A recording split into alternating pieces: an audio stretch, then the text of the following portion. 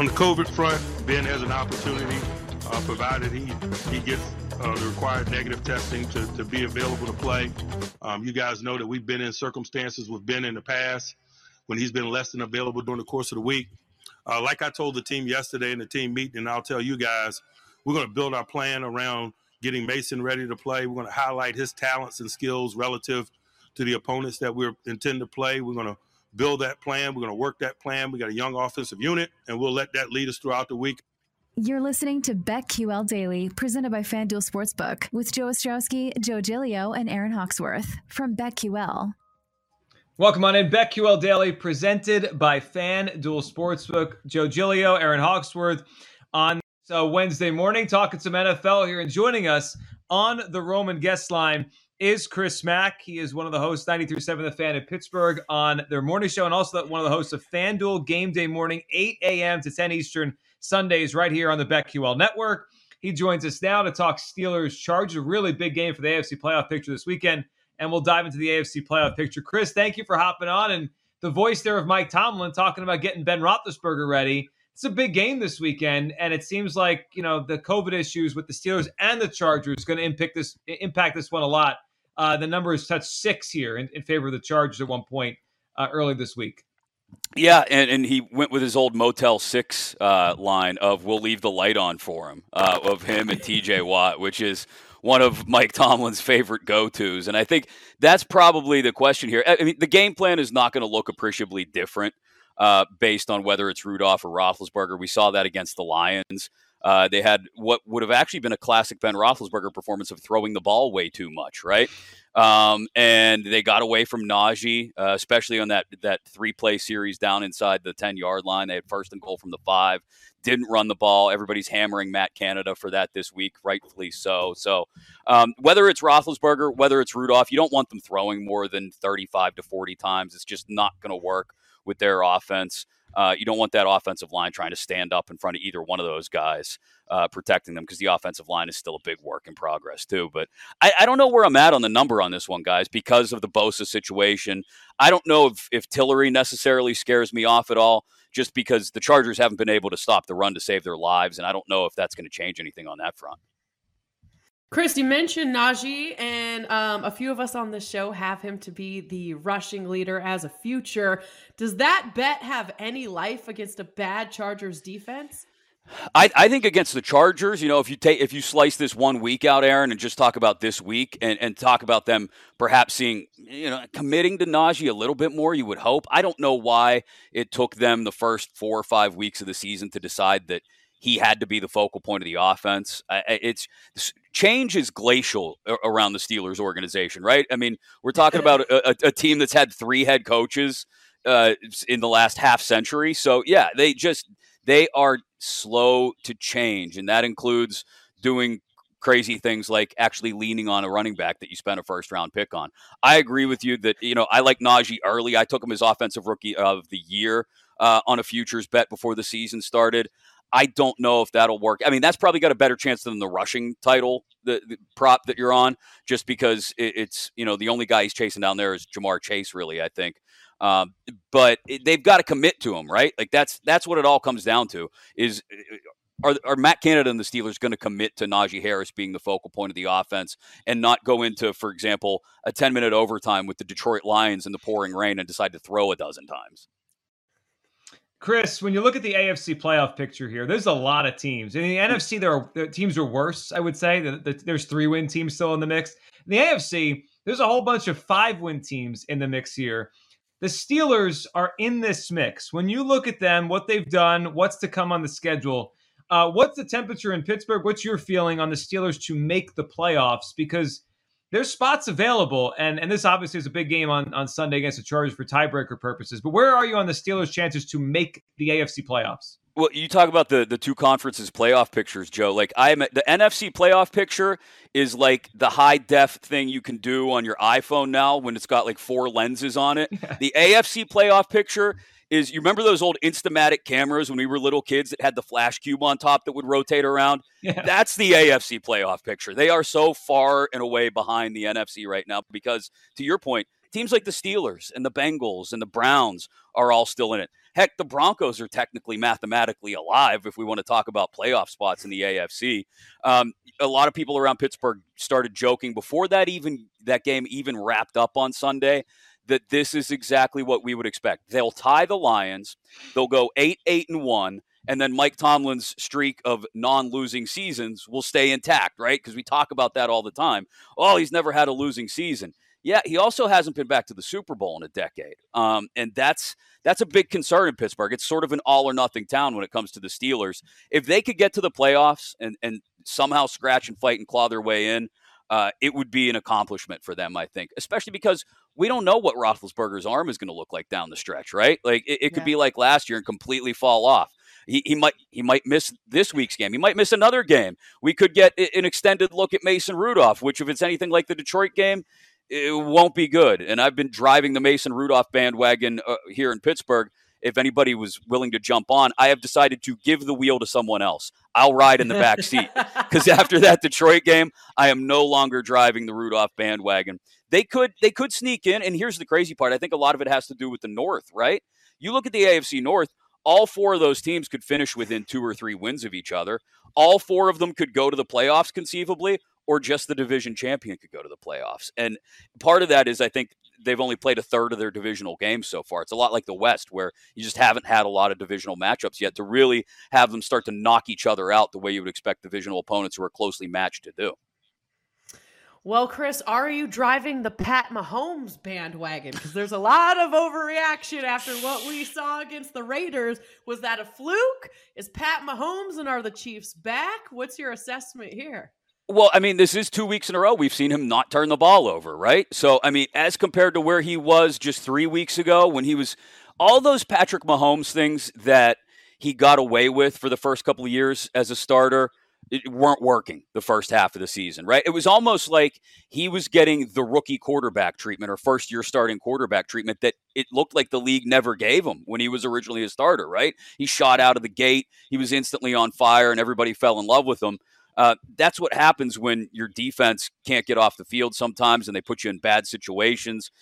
He was trying to do too much. I think we've seen him dial it back a little bit. You know, a little bit less of the no-look passes, a little bit less of throwing it as we're falling down on our rear end and trying to do the crazy stuff and just staying within the offense and using what he has available to him, which is arguably the best tight end in the game, even if Kelce is not 100%. And the biggest playmaker, the most dynamic big-time playmaker in the game, and Tyreek Hill. Feed those guys. And I don't want to say get out of the way because he's a star in his own right, Mahomes, but feed those guys and get out of the way. Chris, let's talk through the AFC North here. The Ravens lead this thing. And I think 2 weeks ago I would have said the Ravens are going to win the AFC North, no questions asked. And they go to Miami, and they laid a complete egg. I mean, that was a bad game by Lamar Jackson and the Ravens. And now you look at it, and I think there's some ambiguity there. I mean, you can make a case that maybe the Ravens will not win the AFC North. So right now, FanDuel Sportsbook has the Ravens minus 130 to win this division. Bengals plus 480, Browns plus 480, Steelers plus 490.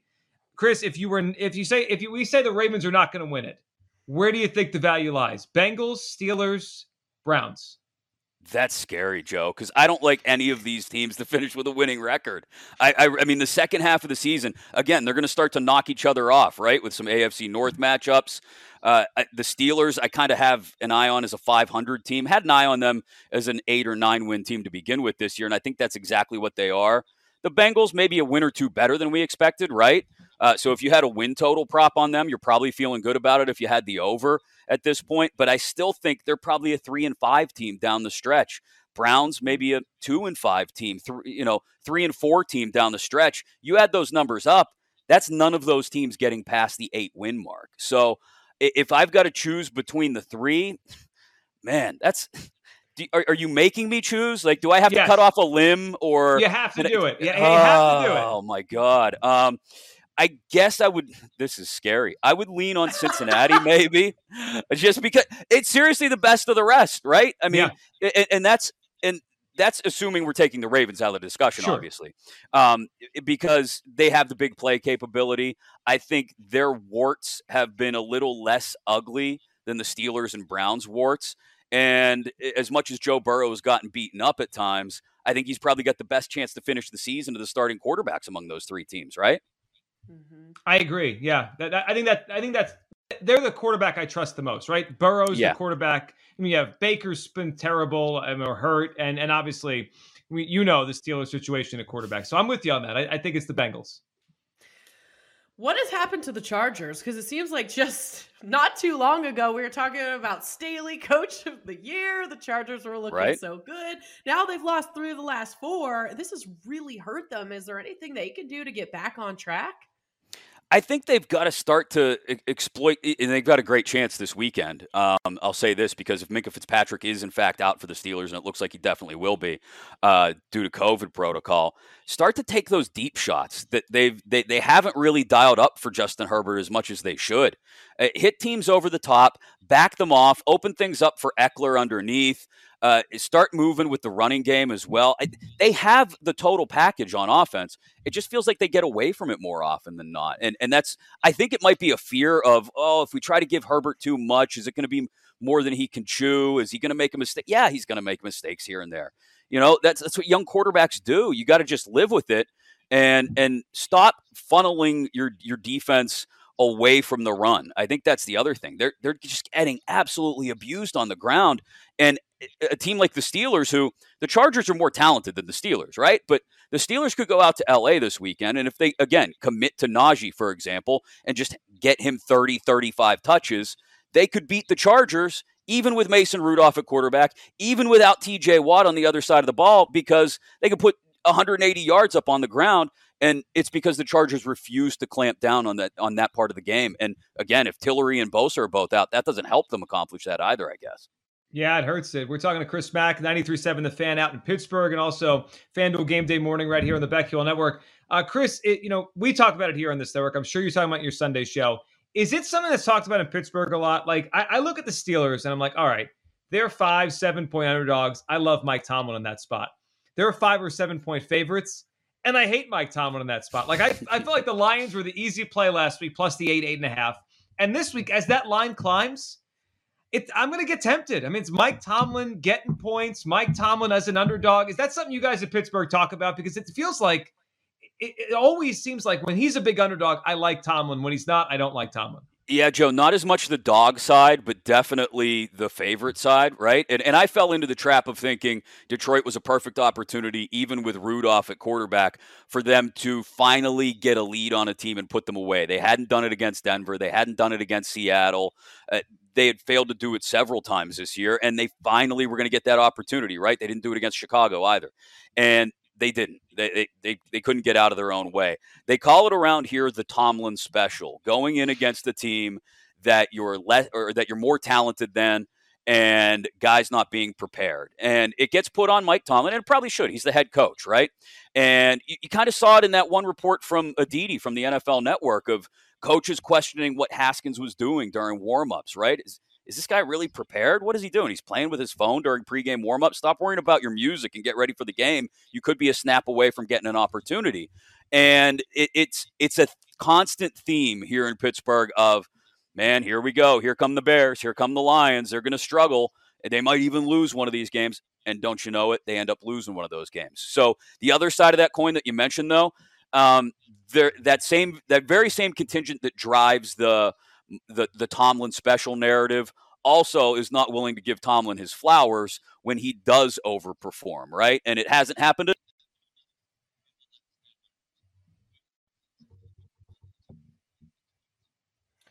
Looking at the board this weekend, are there any other games that you like?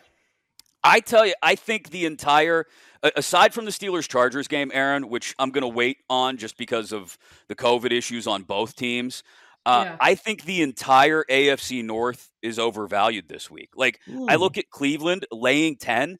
Who in their right mind is allowing Baker Mayfield to lay 10 points right now against anybody, including the Lions, who've got to have a little bit of an emotional lift, right? As much as the Detroit Lions could have an emotional lift, or any team could have a lift coming off a tie, it's them going up the road to Cleveland and maybe having a chance to catch the Browns, maybe even without Mayfield. We don't know what the situation is going to be there. And then Cincinnati, I'm even though you made me pick them, Joe, and you made me do it. You made me pick them as you twisted my arm. I don't think Vegas is as bad as they've looked the last couple of weeks. And you're telling Cincinnati to go out there on the road. I think they're on the wrong side of that one right now. I'd lay a couple of points with Vegas if it were up to me, rather than the 1.5 that I've seen with Cincy. And then we talked about Baltimore. They are, I think, 30th or 31st in net yards per play I saw in the last 3 games. That's terrible. So laying 6 against Chicago, that's probably more like a 3 or 4 point game for me. So fade the North this week, especially if TJ Watt and Ben Roethlisberger are out. I'll fade all 4 teams. Great stuff. Chris Mack, 93.7 The Fan. Chris, we appreciate it. That was Chris Mack on the Roman guest line. Get a free online evaluation and ongoing care for ED, all from the comfort and privacy of your home. Go to GetRoman.com/BetQL now to get $15 off your first month. That's GetRoman.com/BetQL. Jessica Gonzalez is next with us right here on the BetQL Network.